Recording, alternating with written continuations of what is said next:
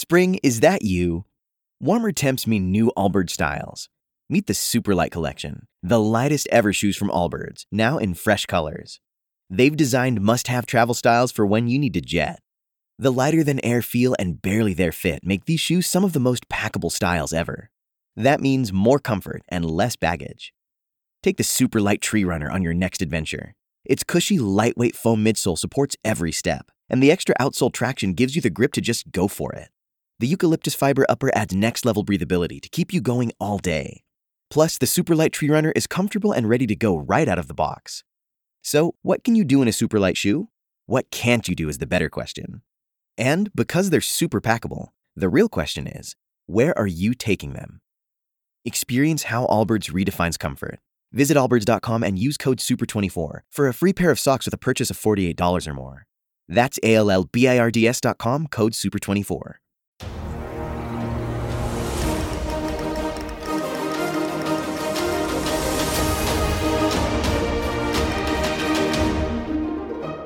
Hello, everyone, and welcome to another episode of Lords of Limited. My name is Ben Warney, and joining me on the line, as always, is Ethan Sachs. Ethan, it is late on a Sunday evening, past my bedtime, getting ready to go on a school night here, and I wanted to kick things off by asking you if it was time to call Time of Death on Brothers War, but you have me excited to talk about the format, so I'm gonna rein in my snark, and I'm excited to talk to you about this format. So here's the behind the scenes, folks, and I'll be sure to let you in. Even as we chat about the Patreon, I'll let you know that some folks get access to the show notes in advance of the episode. And so if you have access to the show notes, you can see this is a throwback, a little mini conversation between me and Ben of like Ben outlined the notes initially, and then I came back with some bullet points. Thursday night we recorded a showdown video during the early access event for Brothers War. Thank you to Wizards for those free stocked accounts for Arena. And I got on with Ben after he had done a few hours of playing online. I had played during the day. We got on to record at night. And I was like, so how you feeling about the format? And Ben goes, I hate this format. Wow, just outing me right on the podcast. I mean, come on, I have to. What else can I do? And what scares me the most about this is that was your reaction to Streets of New Capenna 2. And you were right. I think... Hold on, wait. That wasn't your actual reaction. Didn't you like Streets for like the first 2 weeks? Because you were like winning with brokers? No, I thought Streets was not great. I thought Streets was going to be really narrow. I said, I think these gold commons are overpowered.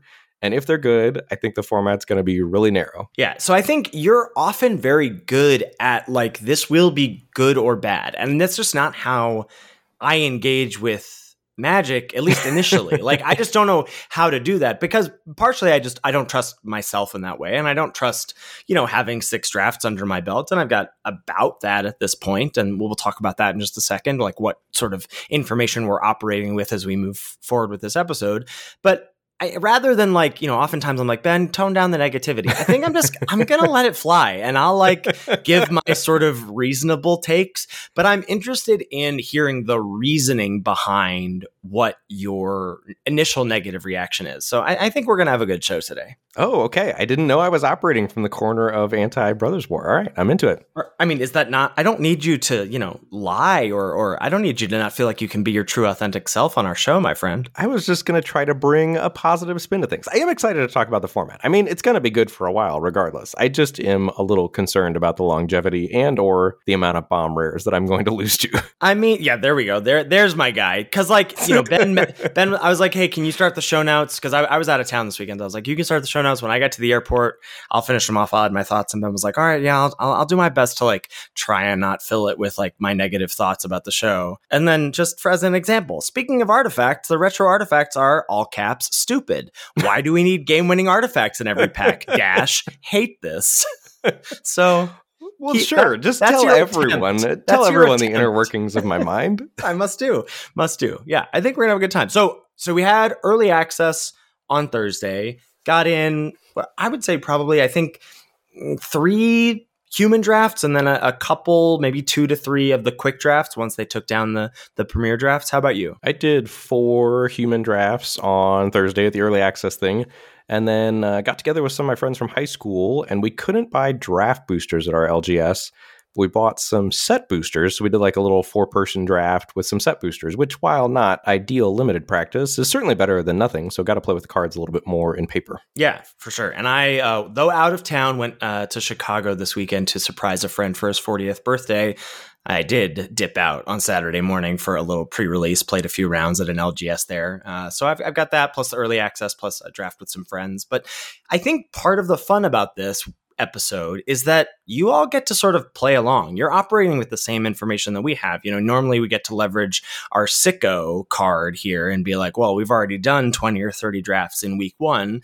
Not possible yet. You know, we've had a little bit of access to the format on Thursday, but otherwise it's just been paper. And if, you know, you pre-released all weekend, you've got as many reps as we have. And so I think we're really just going to be checking in. It's going to be like a predictions 2.0 episode, just checking in with our assumptions from, you know, spoiler season, from the crash course, and now with getting our hands on the cards and seeing where we're at and just sort of tweaking some knobs. Because I definitely have, you know, even with seeing a card hit the battlefield for the first time, you go, oh, that's how that works. And that's definitely different than I thought. Or, oh, that's how it works. And that's definitely how I thought it would work. So we're going to talk about our experiences and sort of start to shape what the format looks like. But it's definitely still blurry, I would say, unless you're Ben, and then you know it stinks.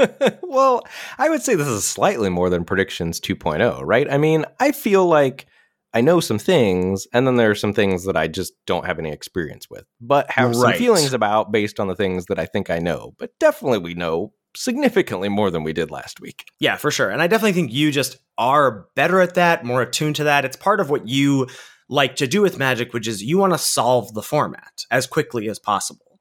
And I don't do that. That's just like not how my brain operates generally. And so I'm like very excited to pick your brain and hear your thoughts and experiences. So that's what today's show is going to be about. We're going to check in on all of the thoughts about the format, look at some re-rankings of the top commons in each color, and talk about some over and underperformers. Before we get into that, a few housekeeping things to take care of. First things first is the Patreon page. And we always talk about it when a new set is around. The Patreon is a great place to give back to the show because you get access to the Lords of Limited Discord, which is just a fantastic community. And I just want to shout out the Discord community. We got a lot of phenomenal feedback about the crash course last week. It was funny. The conversation started while we were recording on Sunday morning about here are some things to tweak. And we did a pretty big overhaul. You know, back in the day of the crash course, if you're new to the show, we used to do some wild statistics. We used to look at like mean, median, and mode as a real, like, you know, algebra 2 problem or something. I don't know. We looked at some numbers without really understanding why we were looking at the numbers. Then we pared that back. And I think we've got some retooling to do for the next crash course. And I was really appreciative of, you know, first of all, appreciative of the fact that we have a community of people so invested in the show that they're thinking critically about how we can better the show. And really happy that we have a platform where we get to do that we get to be like, yeah, that's the show we want to make. We want the show to be as good as it possibly can be. And I want to make sure that we get to do that. So I'm excited to implement a lot of those changes that we were given in the Discord from all of our faithful listeners. So shout out to all of you. And another shout out. So at the LGS that I was at on Saturday morning, you know, you sign up through the companion app is how you get paired. And they wanted to make sure everybody had signed up. So there was like a scrolling list of everybody's name on the screen. And I saw one of the names. I was like, that's one of our patrons. That's someone that I've coached before. That's one of our like highest tier patrons, actually. And then I scanned the room and I went, oh, there's Martin. There he is. So I walked over and I was like, hey, man, how's it going? And it was so exciting to get to see one of our patrons in the flesh in real life. And also it was like a pretty cool experience to be like, I just traveled like 8 hours away from where I live. This isn't my LGS at all. And I know someone in this room. So that was a very exciting thing. So Patreon's just a great community. Wanted to shout out the folks that we already have supporting the show. And of course, want to shout out the new folks that we have joining this week. This week, we are welcoming David, Space Goat, Devontois, Eric, David, Maximilian, Paul, Earthen Coil, Bart, Will, and Jordan. Thank you, thank you, thank you. We really appreciate your support. Yeah, cannot say thank you enough. And I know we say that every week, but we really cannot say thank you enough. Show is also brought to you by TCG Player, best place to go for anything and everything you need Magic related. That's tcgplayer.com. Maybe you're going to get some sealed product of Brothers War. Maybe you want to open some of those sweet retro artifacts in person and have them in paper MTG for your collection. Or maybe you want to get on a TCG Player subscription, which will give you some free shipping. It'll give you access, most importantly, to all the CFB Pro articles that me, Ethan, and Alex are writing every week about Limited. I've got one that I'm going to be writing this week about Power Stones and how best to make use of them in the format. So be on the lookout for that.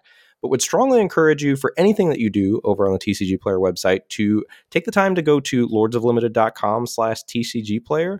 That will take you to our affiliate link, or if you forget that, you can go to the lordsoflimited.com website and click on the support tab there, and that will also take you to our affiliate link. And what that affiliate link will do is anything you purchase on the TCG Player website, we get a little kickback on that, and it helps out the show quite a bit. And speaking of the lordsoflimited.com website, we're going to have a tier list as well for Brothers War that's going to be up shortly. So if you're interested in 17 Lands tier list, check out lordsoflimited.com for that as well. I just wrote that. As you were talking about that, I was like, yes, tier list. Wrote it on my Post-it note in front of me of the things I have to do in the morning. So that'll be up on our website by the time this podcast is in your ears. All right, Ben, let's tease a little bit of the subjects that we're going to talk about. Format thoughts in no particular order.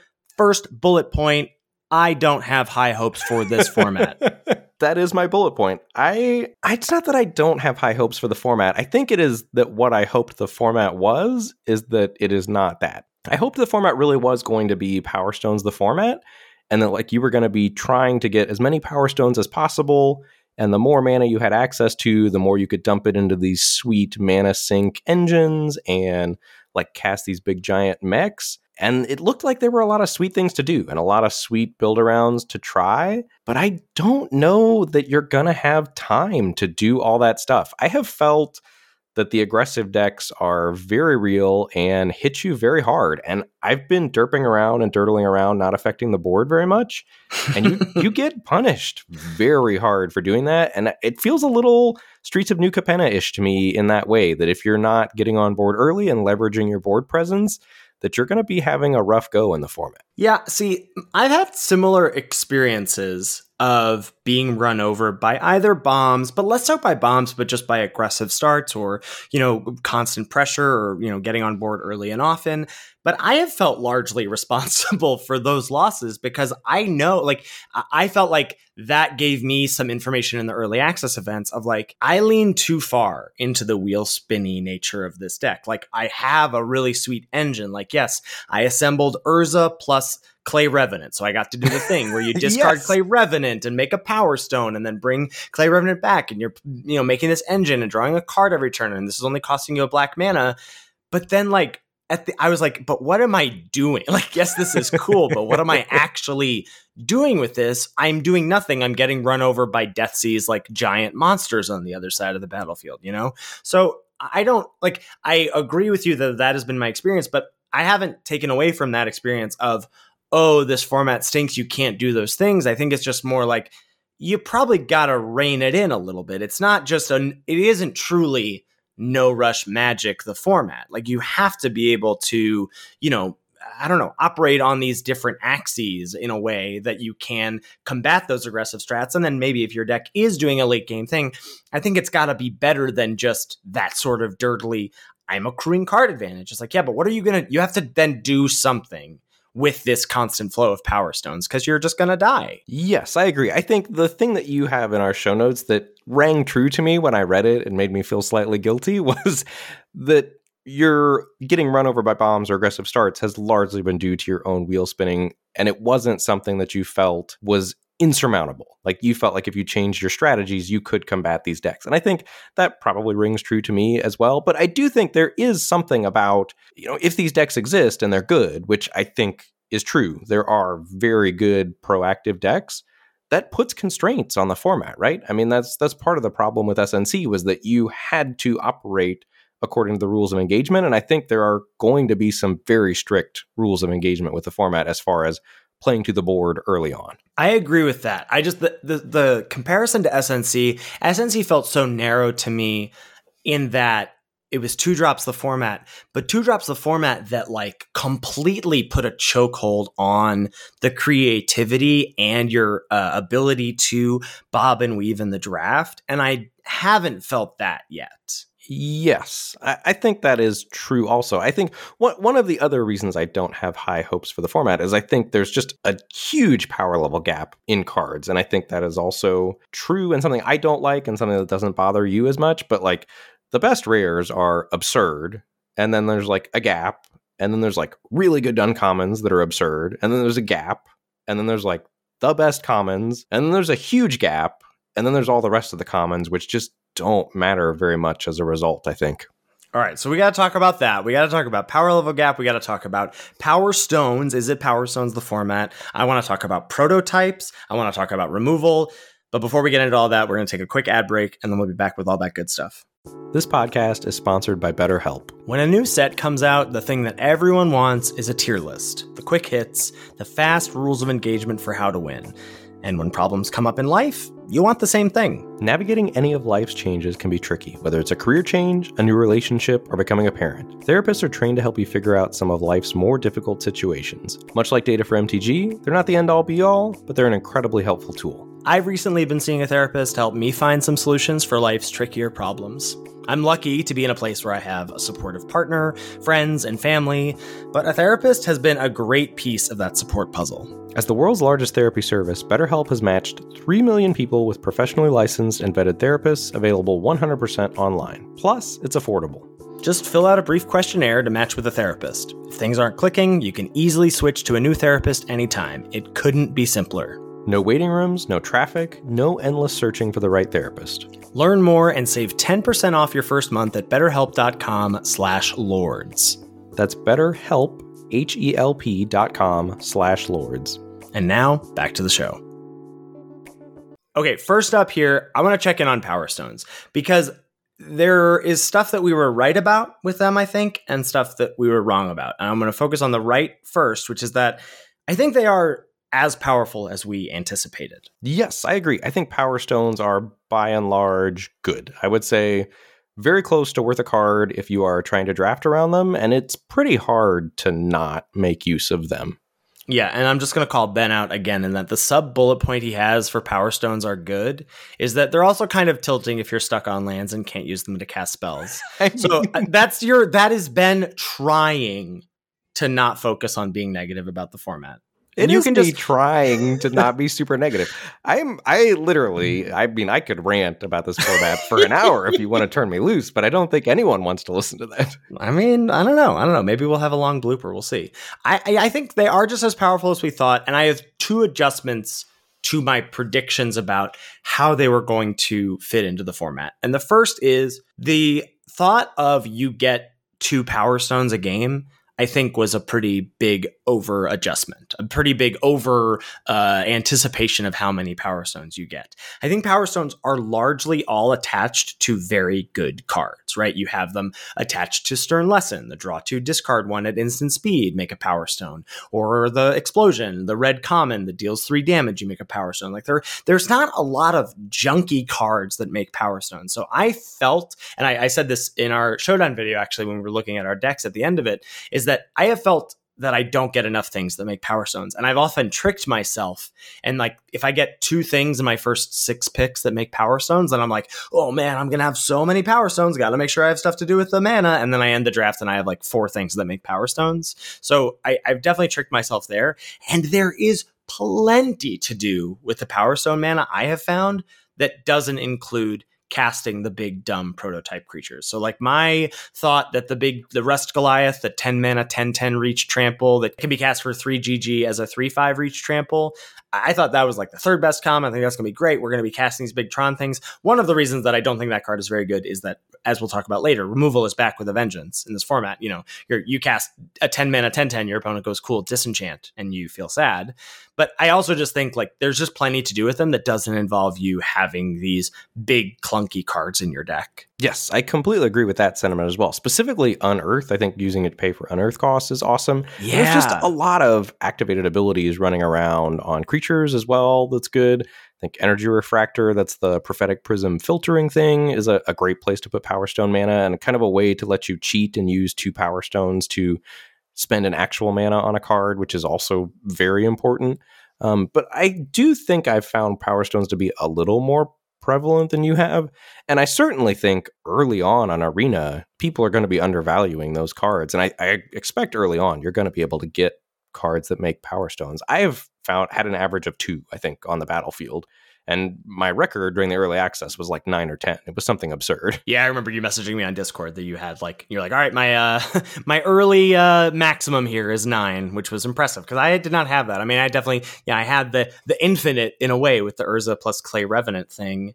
but then that wasn't very successful. So I didn't feel like more Power Stones equaled more better in that sense. I was like, okay, there's got to be some sort of sweet spot here. I do think there is a sweet spot, and more is not necessarily better. I lost that game. I had 9 or 10 Power Stones because there are mana sinks, but again, like, you have to be respecting what's going on the board. Right, and one of the things that Power Stones interact with the most is prototypes, which I want to talk about next, because I, like I said, was not really impressed at all by the big dumb ones. And I really have to eat my words. One of the cards we disagreed on was Goring Warplow, which is the 6 mana 5/4 Death Touch, or the prototype cost is 1 and a black for a 1/1 Death Touch. I actually found that card to be a lot better than I thought it was. I have to eat my words. I think that's full point for you. Even more so, you had Boulder Branch Golem. That's the 7 mana 6/5 gain 6, or it's 2 GG for a 3/3 that gains 3. I found those to be great. I think the more cheaper the prototype cards have been, the cheaper their modality has been, the better. And then I think that really clued me into, Power Stones aren't about accruing a bunch of them and ramping out something giant. They're just about getting ahead on mana, right? That you can get ahead a turn. You cast your 5 mana artifact on turn 4 because you made a Power Stone on turn 3. That's the best use of Power Stones and prototypes, I think. Yes, I agree with that sentiment as well. The next thing I want to lead into, which is another sort of, coupling of what do you do with Power Stones and what do you do with these big dumb creatures, or why aren't these big dumb creatures working, is that removal is back in a big way. Removal is very good in this format. And a lot of what we noticed in the crash course of, like, there's not a lot of things that are conditional removals. As we moved through what kills X2s, what kills X3s, what kills X4s, we had 1 card, 2 cards, 1 card, not a lot as we usually do. The majority of the removal hits everything unconditionally. And that's good because you need to do that. But that also means that you have to be able to interact with these cards, but also that you can interact with a lot of these big monsters. Well, for sure. And that there are a lot of cards worth interacting with. See the stupid retro artifacts that win the game on the spot. And a lot of the rares and mythics that are just in the format, and they're all colorless, right? So, like, people are going to be able to cast them and pick them. Like, I would assume most of your opponents have a bomb rare in their deck that you're going to want to be able to interact with. And you're going to get a mana advantage on a lot of the things too, because there are big, expensive things that people are going to be trying to play for sure. And if your opponent plays a 10/10 or they play an 8/6 menace or whatever, you're going to want to be able to interact. Not to mention there are just a lot of cheaper rares too that have excellent abilities that you're going to want to get off the battlefield. Right. I think, that pulls red and black ahead for me in a sense. Certainly black, and as we get to when we talk about colors and color rankings and all that stuff, like, black we thought was going to be great. I think black has delivered on being great so far in our small sample sizes. And part of that is its abundance of ways to interact. Disfigure has proved to be great. The exile spell that gets cheaper for creatures in your graveyard has been great. The Bone Splinters variant has been great. Partially because if you got Power Stones floating around, it basically feels free. It just feels like a 2 mana, kill anything you want, I have not had that much experience. Jury was still out for me on Disfigure, so I'm glad to hear you say that it's good. The Power Stone Fracture, I have not been super impressed with, so good to know that you've had good experiences. That one, jury is still out for me on. Maybe as I pare down my Power Stone production, I may feel less excited about that card, but my initial take is that it's definitely good. Now, tweaking the knobs is still out for me in terms of, what's the magic number of removal, or what strategies want more removal, want less removal, what's diminishing returns on certain effects. Like, I would assume, Disfigure gets worse in multiples or whatever. Or maybe Overwhelming Remorse is just good, period. And maybe you don't need to make a lot of considerations for reducing the cost of it, etc. I don't have that information yet. I don't have a feel for that yet, but I definitely have a feel for the fact that I think just currently as many ways to interact as possible. Because one of the things I ran into with I sort of had an oops all problems deck. I had this like great, mostly blue artifacts deck during the early access event. And this was the one that made a ton of Power Stones and didn't really have anything to do with them. But it also had almost no ways to interact. Like the blue tap a thing, keep it tapped enchantment is like fine. I think enchantment-based removal suffers a little bit, certainly at the hands of sacrifice existing beyond just a steal and sack strategy. Like sacrifice outlets just exist and are good. And so I think that makes those enchantment-based removal spells worse, but sort of a necessary evil in general. Anyway, I think that's one of the knocks against blue is that it doesn't get better ways to interact other than that. But interaction has just felt great to me. Yes, I agree. And I think even some of the, like what we would normally consider tier 2 removal, like you mentioned, the blue claustrophobia effect or the white pacifism effect, like those are just cards that I think you're going to be playing because you're going to need ways to interact. I think currently my ideal deck is just kind of a basic limited deck. Like you have some bombs, you have some card advantage, you have some removal, like nothing fancy. And I think that's going to be a good deck in the format. And then there's also, I think if you don't get the bombs or whatever, there are the uncommon build-arounds to, make synergistic decks with. But I think even in those synergistic decks, like normally you would be trying to maybe include just one way to interact or something, or maybe you're just assuming your synergy is good enough. I don't think you can get away with that in this format. I think you're going to need to include ways to interact even in the most synergistic of decks. I totally agree. And I also think the same is true for aggressive decks. Oftentimes I think about aggressive decks as like, you maybe need a way to interact with a small thing, a way to interact with a big thing, and then you're good. And you can just have oops, all threats. I think aggressive decks are going to have more ways to interact than just that. For sure. All right, Ben, how much time do you want to talk about the retro artifacts? I mean, they're horrible. I hate it so much. Like, so what's the many short list of cards you've lost to so far? Wormcoil Engine. Classic. The Phyrexian Processor, is that what it's called? Oh, the one where you pay life and then poop out a token each turn? Yeah, that card is completely egregious. The 9-mana Portal that makes you sacrifice 3 creatures when it ETBs and then starts to reanimate the creatures that it kills.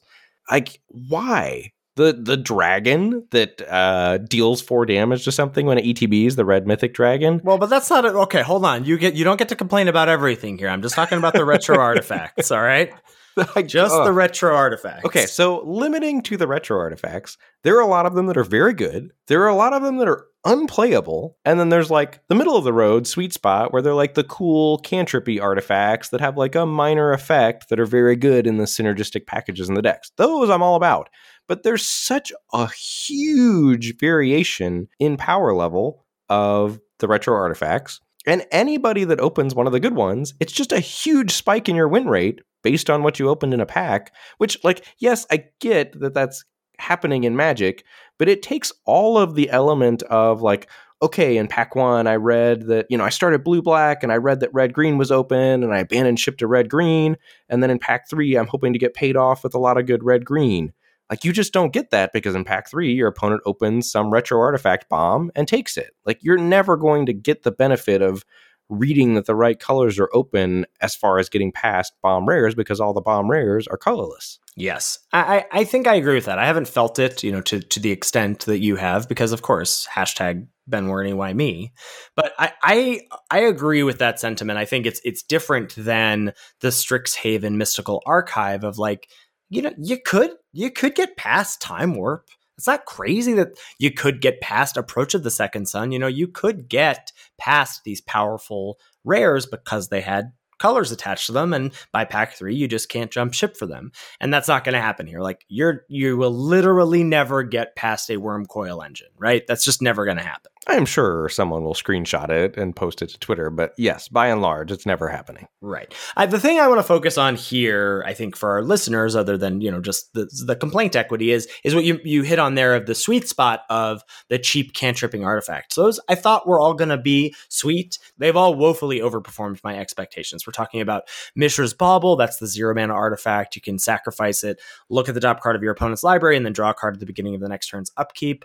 Learned about how to work that in with the draw 2. I was like, I have to sack this on your turn. Yeah. And then and can we just talk about, I don't know what your experience was playing in your 4-person draft with your friends. This format in paper is abysmal. the triggers, the token production, the keeping track of things. Like, I did not enjoy my time. Like, I enjoyed my time in terms of playing Paper Magic with friendly people in a new environment, but I did not enjoy like having to have so many rectangles of cardboard that I couldn't neatly put in front of me on Arena, you know?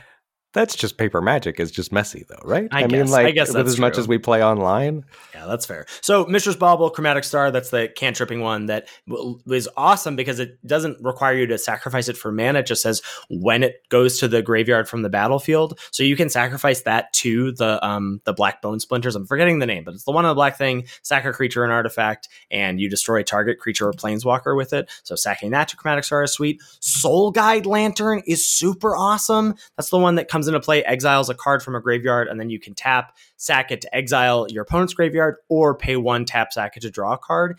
That leads me to my next point, which is that Soul Guide Lantern really impressed me. And that, one of the things I was noticing during doing my set review with Alex, prepping for the crash course with you, was all the weird little incidental pieces of graveyard hate. And then once I saw Unearth in action, I was like, oh, I get it. Unearth is just great. I thought Unearth would be fine, cool, whatever. I think basically all the Unearthed creatures are fantastic. They combo with Self-Mill, which is quite prevalent. And we should talk about, it's not on the list here, but I do want to talk about the cycle of the Mill 3 creatures, because I think I was wrong about a lot of those. I still don't know how to evaluate them. I think we should talk about them again, though, because it's not on the list. So that's why I'm putting it out there. So combos with Self-Mill, combos with Sacrifice, which is prevalent. They can be cast and unearthed with Power Stones, which is really good. They just do so many small things. Like, think about, I've just been really impressed with Combat Courier. That's the sort of think twice variant, the 1 mana 1/1 that you can pay 2 to sacrifice to draw a card, and then it has unearthed for a single blue.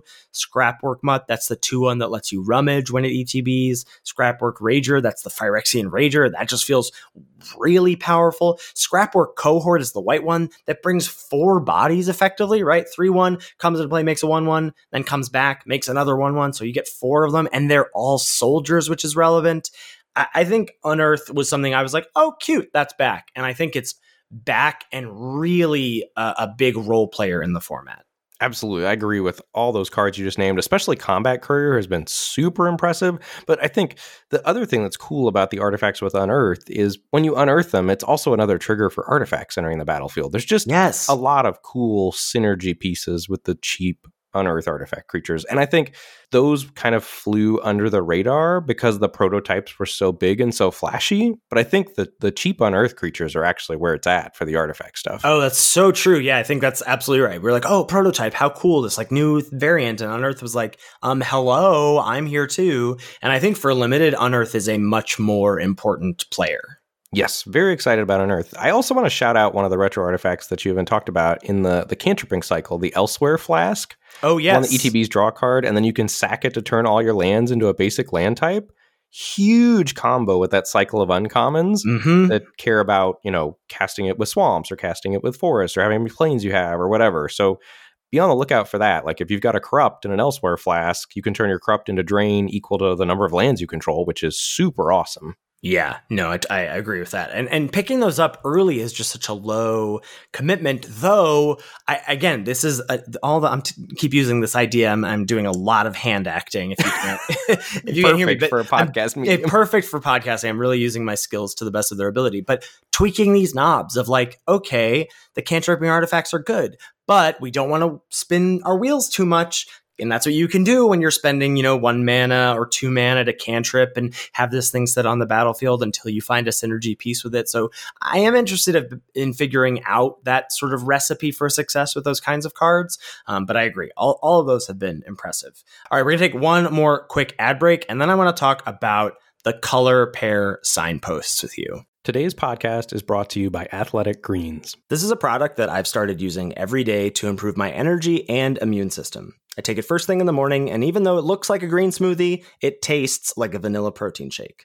So what is this stuff? It's as easy as taking a multivitamin, Ben. 1 scoop of AG1 shaken with water, and you're absorbing 75 high-quality vitamins, minerals, whole food-sourced superfoods, probiotics, and adaptogens to help you start your day. This special blend of ingredients supports your gut health, your nervous system, your immune system, your energy, recovery, and focus. AG1 contains less than 1 gram of sugar, no GMOs, no nasty chemicals or artificial anything, while still tasting pretty good. With every purchase, Athletic Greens donates to organizations helping to get nutritious food to kids in need, including No Kid Hungry here in the U.S. AG1 is a small micro habit with big benefits. It's one thing you can do every single day to take great care of yourself. Right now, it's time to reclaim your health and arm your immune system with convenient daily nutrition.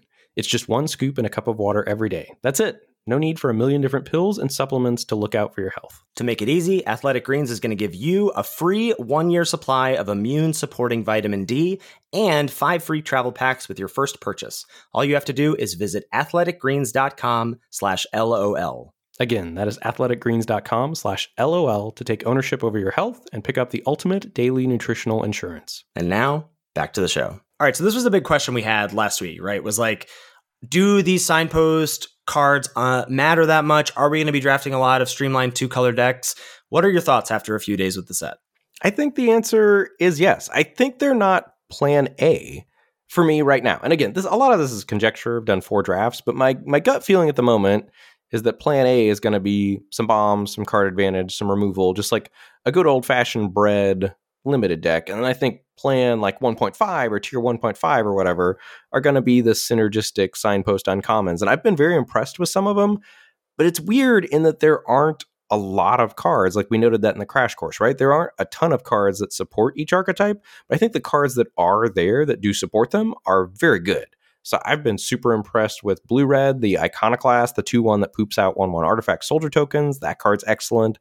The white-black one, the 5-mana, 3-white-black for the 3/2, that when it ETBs, you get to return a creature with mana value 3 or less to the battlefield, and then it gives creatures mana value 3 or less +1/+0.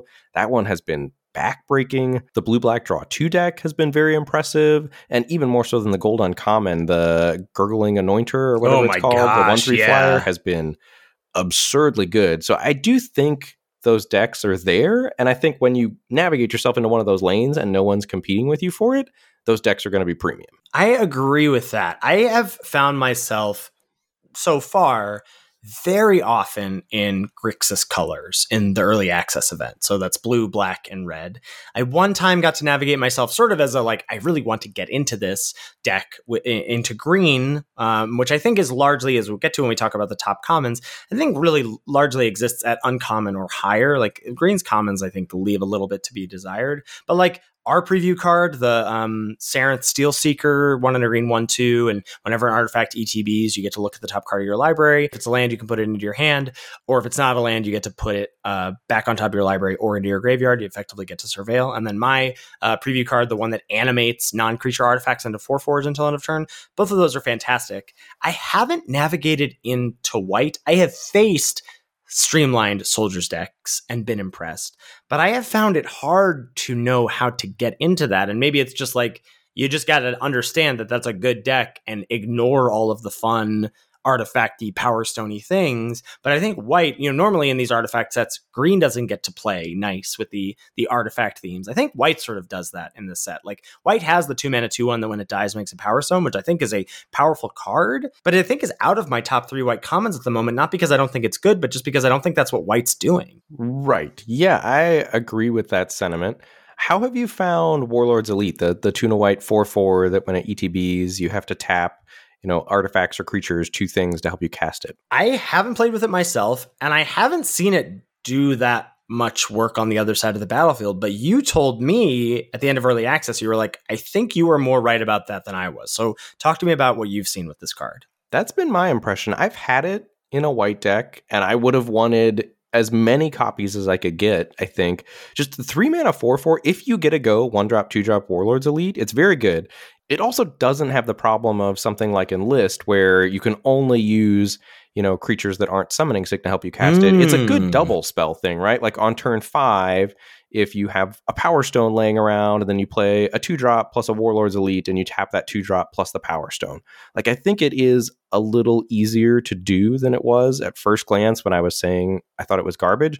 And just the fact that it's a 4/4 soldier in the soldier's deck that can be jumped into the air with something like Air Marshal is like a really big clock. And specifically that blue-white soldier's deck, just flying in general has been super impressive, like aggressive flying things. And I think Warlords Elite can be that in the blue-white soldier's deck. The other thing it does, and I don't really like this card very much, is Recommission is the 1 and a white sorcery. You get to basically raise dead reanimate a mana value 3 or less creature from your graveyard to the battlefield and put a +1/+1 counter on it. You can get back Warlords Elite with that. And I have seen a 5/5 with that, which is pretty big for 2 mana. Yeah, I agree.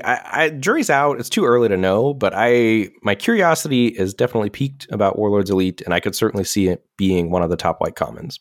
All right, before I forget, I want to talk about this cycle of self-mill creatures. So these are, for example, white has 2 and a white for a 1/1 flyer. When ETBs, you mill 3, then you can choose from among them a plains or a creature with mana value 3 or less, put it into your hand, and then if you don't, you put a +1/+1 counter on the creature. And there's, a cycle of these where there's one in each of the colors. I think, red finds artifacts, black finds creatures, blue finds non-land, non-creature spells, and green just finds lands. Have you played with these, played against them? What are your thoughts on these versus your, predictions from the crash course? I was super high on them in the crash course, and you kind of pulled me back on them. And I still have no idea what to think about them. I've played with them. I've played against them. Like, they have such a wide variety of hitting. My gut right now, to me, says that the blue and the red are not very good, and I think you're hoping to not play those too much, but that the white, the green, and the black, deck dependent, are all quite good. And I think the green and the black, those 3 are the colors that care about the mill the most, I think. Yes, I think it's very interesting. I do think green-black self-mill or turbo self-mill is real. I have faced that deck and been quite impressed by it. Just milling whatever, your clay revenants, your unearthed creatures, then reanimating or, turning on things that care about you having creatures in your graveyard. I do think that's a real deck. And I think the white one is good too. I agree with you. The red one is just, I think, basically unplayable. It's just too hard to have it. You need 13 artifacts to feel like you've got like a 1 in 3 chance in your deck, period, and that you're just not going to get that. And the blue one, I think I'm maybe slightly higher on than you, but it's still filler. Like, it's in the D plus range still for me. I think the white and the green one are good. Like, good as in top commons? Good as in you're just always playing it? Like, where are you at? That's a really tough question. I think the green one might be. I could see the green one being maybe just out of the top 3 green commons, but it's largely, I think, because one, green's commons, I think, are mostly synergistic. Like, it's got the fight spell, it's got the 3/2 that makes a power stone. I think those are just clearly good. And then the rest of green's commons, I think, is largely up to what your deck is doing. Yeah, that's fair. So I don't know. I guess jury is still out for me as well, but I was pretty low on this cycle and I've come up. And so I just wanted to, again, I feel like I was a little too negative on these and I want to play with them and see them in play more, but I'm interested in having them in my deck right now. For sure. Like, I mean, when the black one hits, it feels great. I mean, it's basically a Gravedigger, and that's not hard to do. It's not hard for it to hit. And then you get a 4 mana 2/3 Gravedigger. Now, it's not a creature of your choice, but it is a creature. Right. Let's talk about black. It has seemed just as deep and as good and as powerful as we thought, right?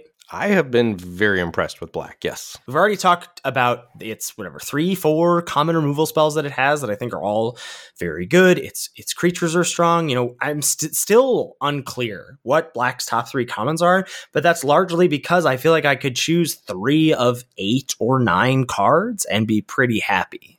But that's really about the only color that I feel that way about in the format. The other colors, I think, have a pretty steep fall off after their top few commons.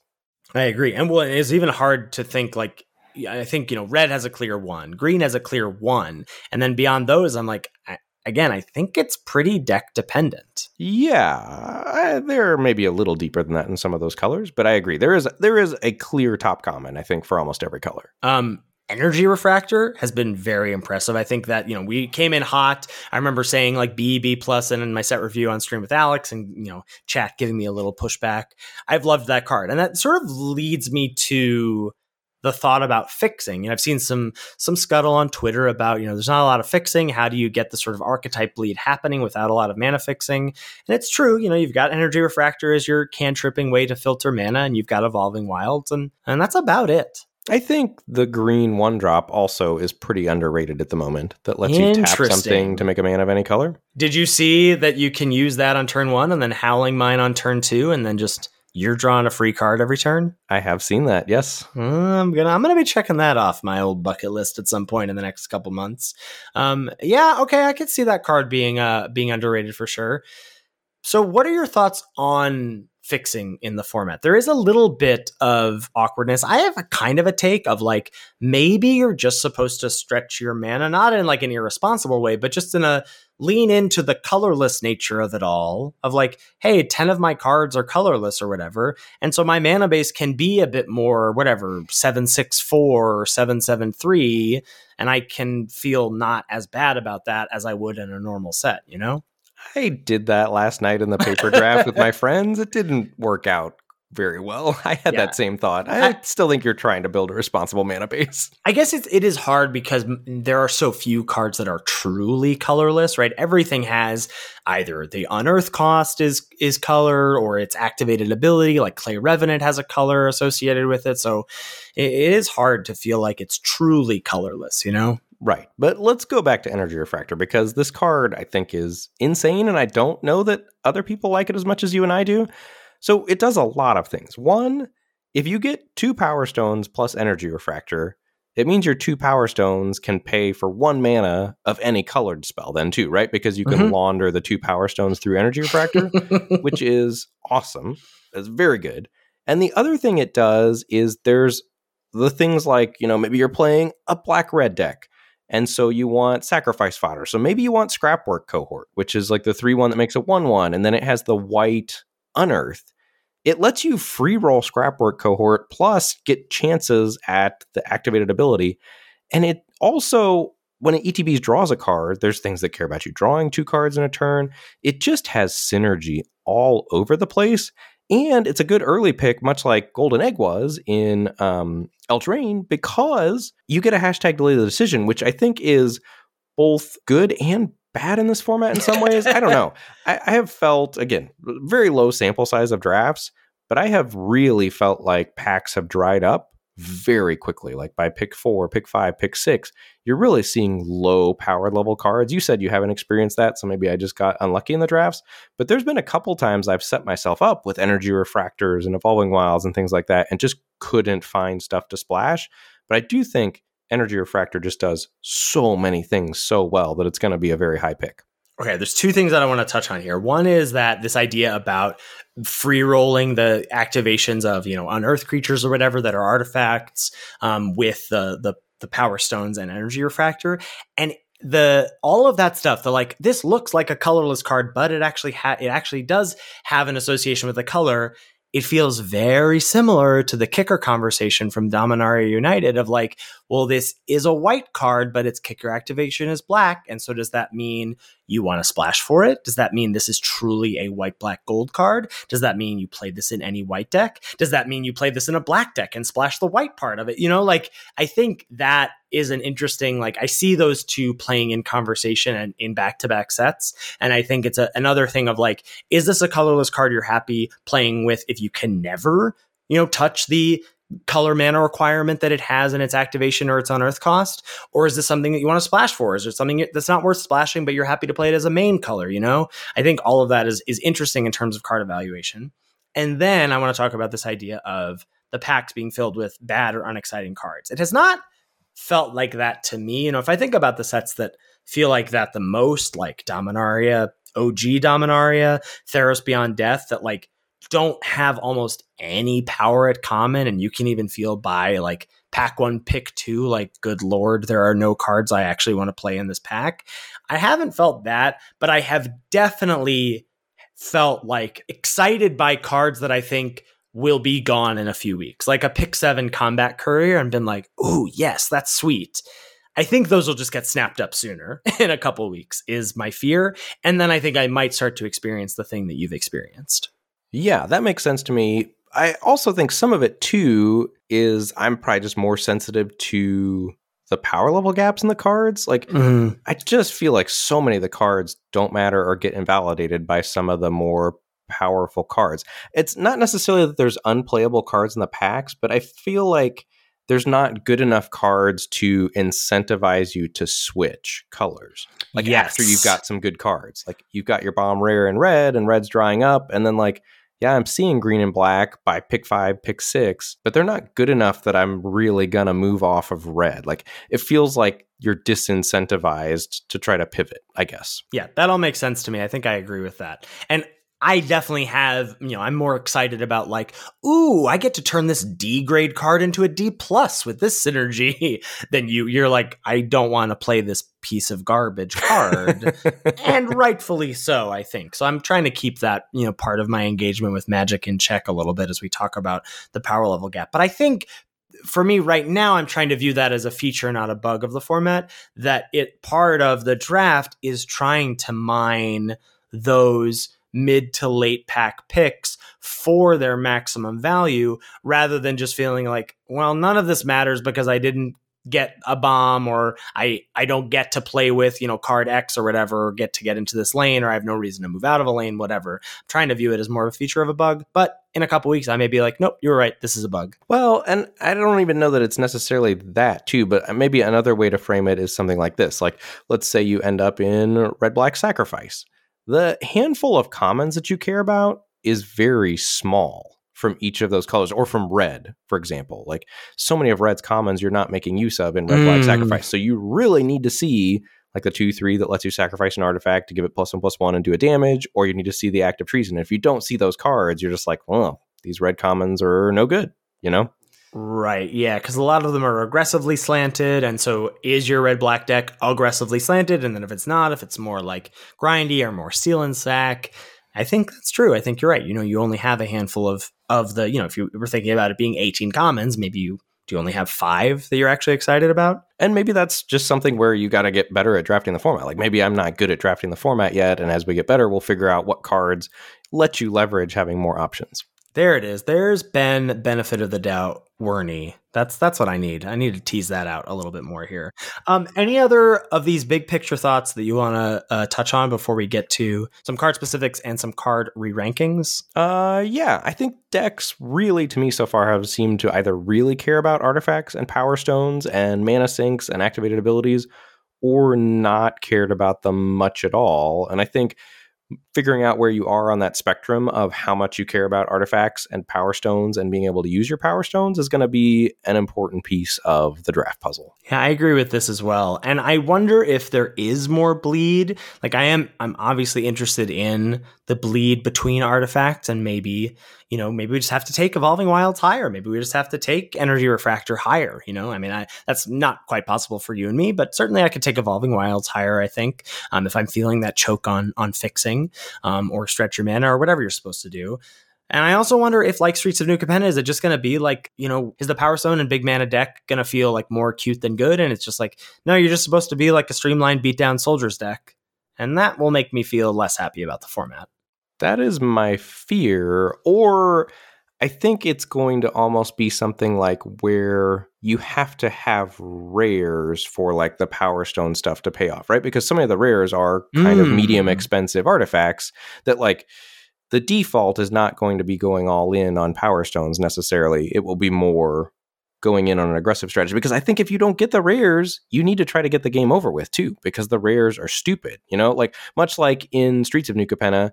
Like, yeah, you could do the treasure derp around thing, but there weren't a lot of cards to incentivize you to try to make the game go longer, Right. And you could get a deck with Jinnie Fay, but again, you needed the rare to have a reason to do that kind of deck, and your default was to avoid that deck. Right. So I think if you don't get the Sweet Bomb rares, I'm worried that your default has to be aggro here to try to end the game.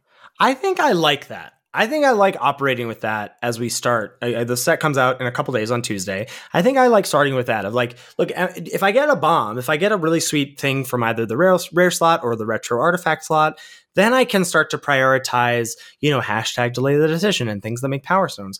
But otherwise, maybe it's about identifying what the good two color decks are that can be supported at common, like, as we've identified, blue-white soldiers, and I think just a lot of white-based soldier decks in general. I think black-green self-mill has a way to do that, if maybe you can slant that a bit more aggressively or a bit more creature-based. And then you can tweak that a little bit of like, hey, I'm going to like plan A is going to be this, unless I see this kind of rare, in which case I can go to plan B. I think that's a good way to think about it.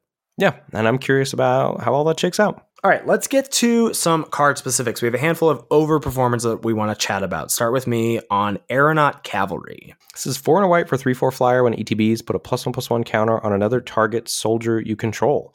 Going into the format, I had this in like D territory in my brain, and I have not cast it yet. Every time my opponents have cast it, it has been a huge problem. It has usually enabled an attack for them and then been an aggressive flyer that I have to spend a removal spell on. Yes, I mean, speaking of soldiers and flying is good, we have Air Marshal on this list, which is 1 and a blue for a 2/1 human soldier, and you can pay 3 to have target soldier gain flying until end of turn. My first round opponent at the pre-release that I played in at the LGS in Chicago had this on the battlefield in a pretty decent white-blue soldier aggressive deck, and she went, I'm going to call a judge over, but can I use this ability to target this card? And I was like, well, unfortunately for me, yes, you can. And then she proceeded to pump 3 mana into it and hit me in the air, and that felt bad. So yeah, flying is, it feels stupid to say it in every limited set, but flying is good in this format. Well, but I think certainly some sets better than others, and I think aggressive flying is certainly a thing here. Yep. Trenchstalker up next. This is 4 and a black for a 4/5. As long as you've drawn 2 or more cards this turn, it has Death Touch and Lifelink. You were higher on this card than me, and I talked you down. I think this is more where you had it in line. Death Touch Lifelink is a problem, and it's not very hard to turn that on. I think both of those are correct. I agree with your assessment of this being an overperformer, but I think the reason that we both ended up down on this card was we were like, hey, 5 mana 4/5, that's just big. And we were like, but there's bigger things. But I think those bigger things are largely not good. And so this often does feel like the biggest thing on the battlefield, or in the few times I've seen it, it is both the biggest thing or one of the biggest things on the battlefield. Then it's not hard to turn this on, and it's nearly impossible to interact favorably with. Yes.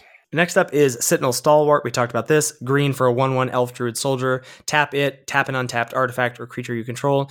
Add 1 mana of any color. Fixing it is scarce. This is something to do with Power Stones. This is a way to ramp as well. This has relevant types as a soldier. This just checks a lot of small boxes. And I think this, we all looked at this, I think, at least for myself. I was like, cute, whatever, I see it, but I don't want to put this in a deck. I think I do now want to put this in a deck. Yeah.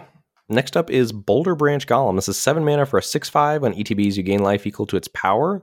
6 is so much life when you cast this for 7 mana. And then it's got Prototype for 3 and a green for a 3/3.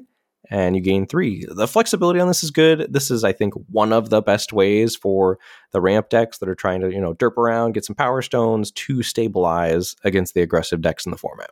Next is Zephyr Sentinel. 1 and a blue for a 2/1 human soldier with flash and flying. When it enters the battlefield, return up to 1 other target creature you control to its owner's hand. If it was a soldier, put a +1/+1 counter on Zephyr Sentinel. Shout out to Nikolai Bolas, who first showed me the truth about blue-white soldiers during the early access event. He had a nutso version of this deck with 2 copies of Zephyr Sentinel. And it felt like impossible to interact with what he was doing. Like everything about this card, you just keep reading. You're like, yep, this is great. Like 2 mana, 2/1 flash flyer. Great. Relevant types in a soldier. Great. Saving a creature at instant speed. Great. Or picking it up out from under one of those enchantment-based removal spells. Great. Getting to be a 3/2 flash flyer if you pick up a soldier. Even better. Rebuying an ETB effect. Even better. This card is amazing. Next up, shout out to your preview card, Alloy Animist. Green for a 1/1, and you can pay 2 and a G until end of turn. Target non-creature artifact you control becomes a 4/4 artifact creature. This is a reason to get some power stones on the battlefield. Absolutely. This, I think, like that is a card that really excites me. I think I would, maybe even put that in the group of cards in, if you think about what are your reasons to do late game, lots of power stone things. Well, certainly rares, big expensive artifacts that you see. I think Alloy Animist is on that list, especially if you have like 1 or 2 ways to rebuy it. I think this can just be your deck's game plan. For sure. Philology Excavation, speaking of ways to make a bunch of Power Stones, 3 green for an uncommon, create 3 tapped Power Stone tokens at sorcery speed. You gain 3 life.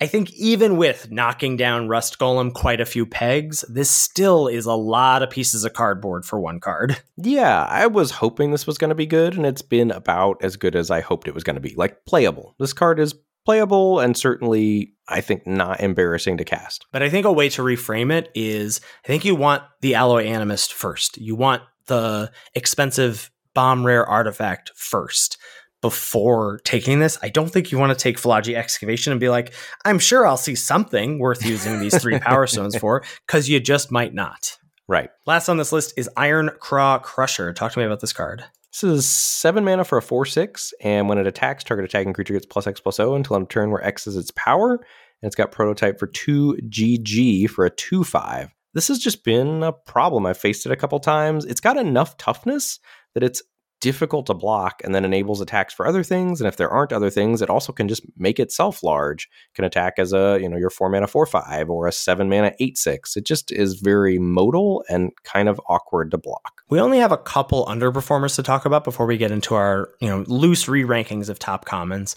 First on this list, which is now absent from the top 3 blue commons, is Scatter Ray. 1 and a blue for an instant counter target artifact or creature spell unless its controller pays 4. You asked me last week, how confident are you about this being, meme or dream? And I was like, pretty confident, because even though, there are Power Stones, 4 is still a lot.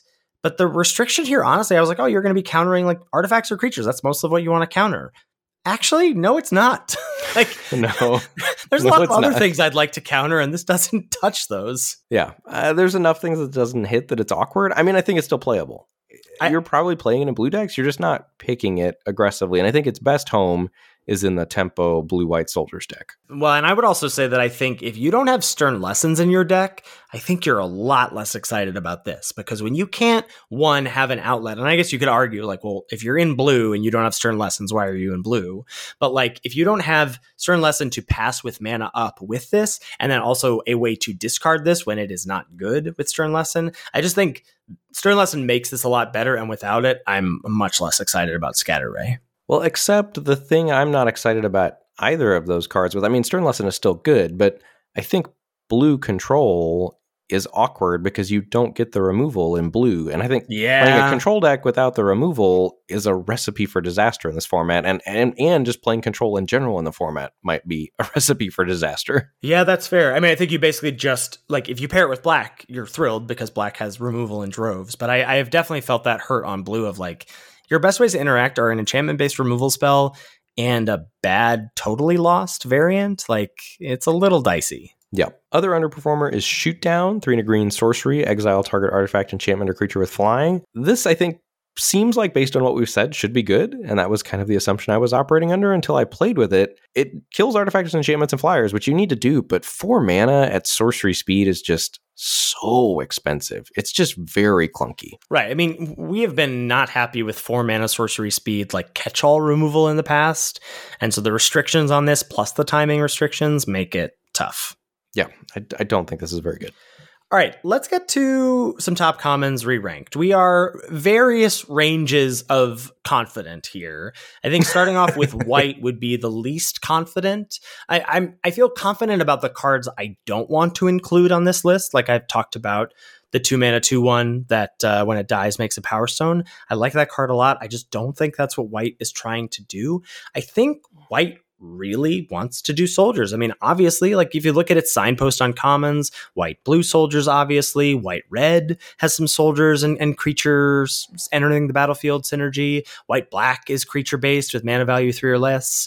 I think white green, I've not seen the white green like artifact ETB thing happen yet, but I think white is soldier based, aggressive, and so I know about the cards I don't want on the list. I don't know about the cards I want on the list very much. Yeah, we've got some guesses. So, number 1, I've got Prison Sentence, 2 and a white. That's the arrest. Enchanted creature can't attack or block or activate its activated abilities. And when ETBs, you scry 2. And then some guesses about creatures here. We already talked about Warlords Elite. That's the 2 and a white 4/4 soldier. As an additional cost to cast it, you tap 2 other permanents. So whatever, lands, Power Stones, creatures for it. That could be there. You could even sell me on Phalanx Vanguard, the 1 and a white 2/2 Vigi. Whenever an artifact enters the battlefield under your control, it gets +1/+0 until end of turn. Though I don't know how I feel about white cards that care about artifacts, Yeah. I think the two other cards that really stand out to me are Aeronaut Cavalry. We've already talked about that. That's the 3/4 flyer that brings a +1/+1 counter. I think currently I've been owned by that enough that I'm going to start treating that as a top white common until proven otherwise. And again, I could see that going either way. It's a 5-mana card, but if that's a top white common and it takes people a while to figure it out, I think you're going to get a big edge by picking that aggressively. Yeah, I feel that for sure. And then I still have a big question about this, which is Disenchant, 1 and a white instant, destroy target artifact or enchantment. I think there's a lot of hits for this, but I think if people start to adjust, one of the selling points on this is sniping, big dumb creatures for a huge mana discount. As I think maybe people start to adjust that investment in the big dumb things because the Rust Goliaths of the world aren't that good, maybe Disenchant gets worse. But I could also see Disenchant because it actually removes the thing. There's a world where that could be better than Prison Sentence, I think. Yes, that was, again, like one of my takes in the top commons from last week. I just don't know. I haven't played enough to know. Moving on to blue, I feel medium about these as cards, I would say, because I think one of the problems with blue is that it's so wrapped up in Power Stones and wheel spinning, and it can do that very well. But as you've pointed out, as I think we've sort of hammered home in this episode, is that you have to start from getting that at rare or retro artifact slot before all of these cards do work, I think. Yeah, or you just have to be careful about affecting the board before not affecting the board. Yeah, so at number 1, we still have Stern Lesson. That's a 2 and a blue instant. Draw 2 cards, discard a card, and then make a tapped Power Stone token. And is the question I have for you is that still the top blue common? I think it is for me, and it's going to be really hard for me to adjust if that's not the top blue common, because I was so confident about it that I think if there's an adjustment period and we're wrong about blue or we're wrong about Stern Lesson, that's going to be a hard Stern Lesson for me to learn. The question I would have is, if Stern Lesson is not the top blue common, what does blue do if it's not doing Power Stone stuff? Supporting white in soldiers, supporting black, like a blue spell. Yeah, I don't know. Then is Air Marshal the number 1 common? Like, that can't be the world we're living in. Well, or it is, and the format's not any good, which is my fear. My fear is that blue is too wheel spinny to hang with the decks that aren't spinning their wheels. And I really hope I'm wrong about that. Okay, so number 2, we have Mightstone's Animation, which I think was a pretty big miss for us to not have in our top 3 commons last week. This is the 3 and a blue enchantment. When it enters the battlefield, you draw a card, it enchants an artifact, and that artifact has base power and toughness 4/4 and is an artifact creature.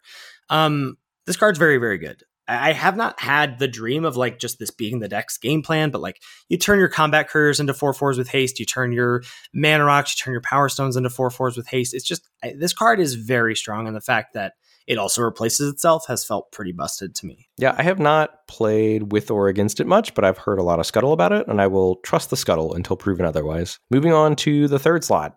Difficult to say what's here. I've really got my eye on Wing Commando, the 2 and a blue 2/2 flyer with prowess. That's been very impressive for my opponents. I haven't played with it much yet. And I'm also curious about Weakstone Subjugation as a nod to needing removal. It's single blue, enchant artifact or creature.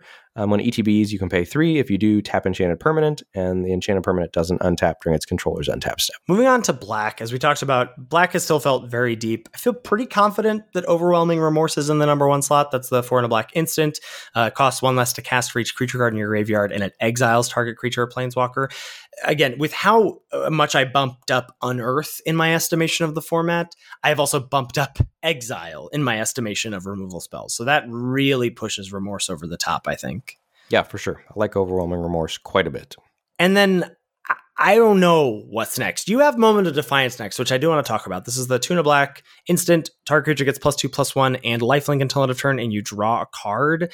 This card has felt powerful to me, but also awkward because does black play an aggressive role very well? I mean, you can, certainly, or the color you pair it with can. I mean, you need to include certain types of creatures before you're happy about Moment of Defiance, but I think the card is powerful enough that you're happy trying to make it work, right? Like, the rub is that it's hard to get your creature to win the combat, only getting 1 toughness boost.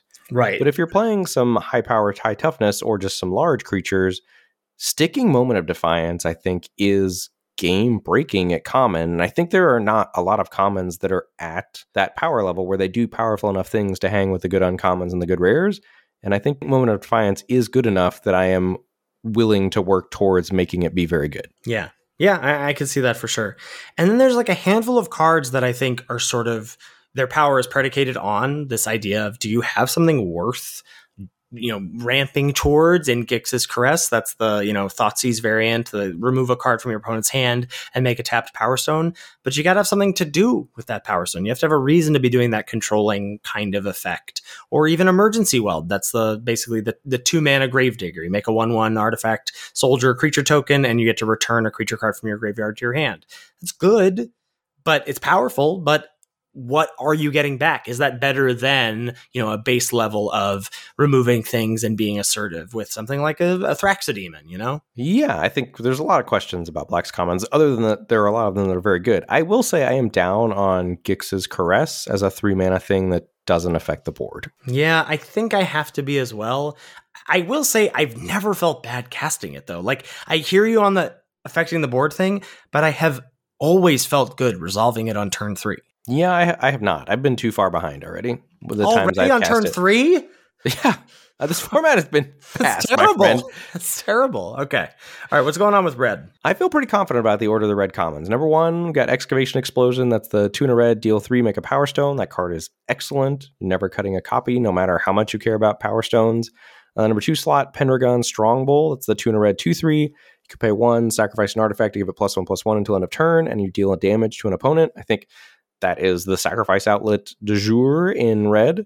And then in the number 3 slot, to pair with Pendragon Strongbow, we've got Sibling Rivalry, the 3 and a red Act of Treason variant that makes a Power Stone for some Steal and Sack action. And I do think a self-contained Steal and Sack package in red is very strong.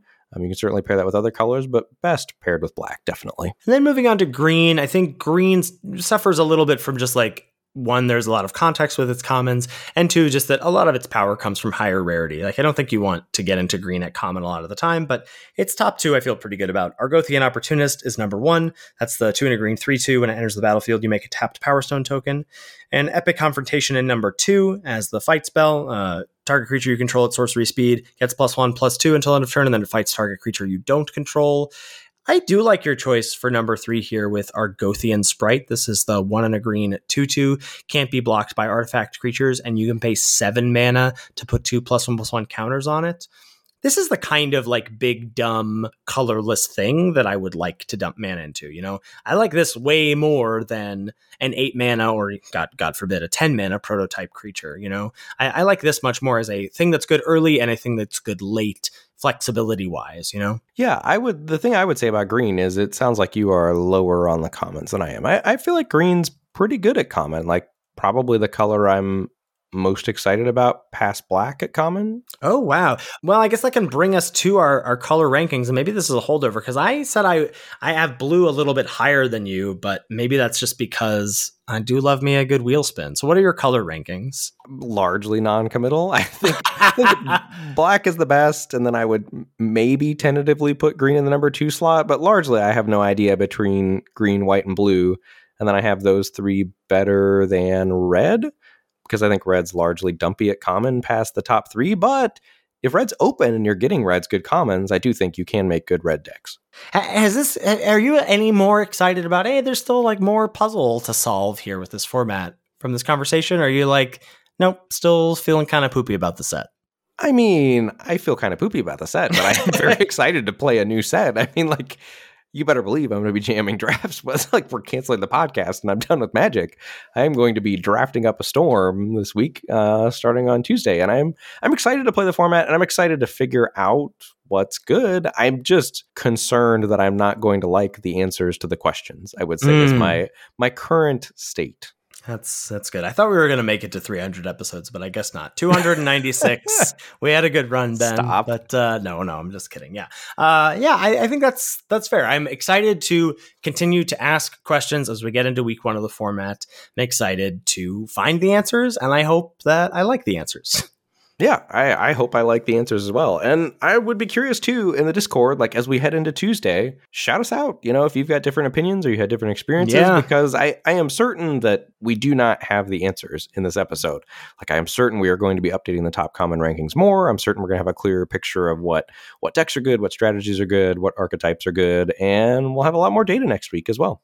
For sure. All right, great place to wrap us up. Thank you, as always, to Salty Pretzels for our intro and outro music. Make sure you give it a listen. Thank you so much to TCG Player for sponsoring this podcast. If you're heading over there to purchase any Magic product, if you want to sign up for the TCG Player subscription to get access to all the great articles that are being written at the start of the Brothers War format, please use our affiliate link, which can be easily found at lordsoflimited.com/TCG Player or over on our website proper under the support tab. You can check us out streaming. I'm at twitch.tv/Lord Tupperware. Ben is at twitch.tv/Mr. Metronome. Mr. is spelled out. We're both under those same usernames on Twitter, and you can tweet at the podcast at Lords of Limited. Until Elon Musk crushes it. Oh, no. That's so true. If you've got any feedback about the show or any questions, shoot us an email at lordsoflimited@gmail.com. Thank you so much for listening, and we'll catch you next week for another episode of Lords of Limited. Thanks, everybody. See you later.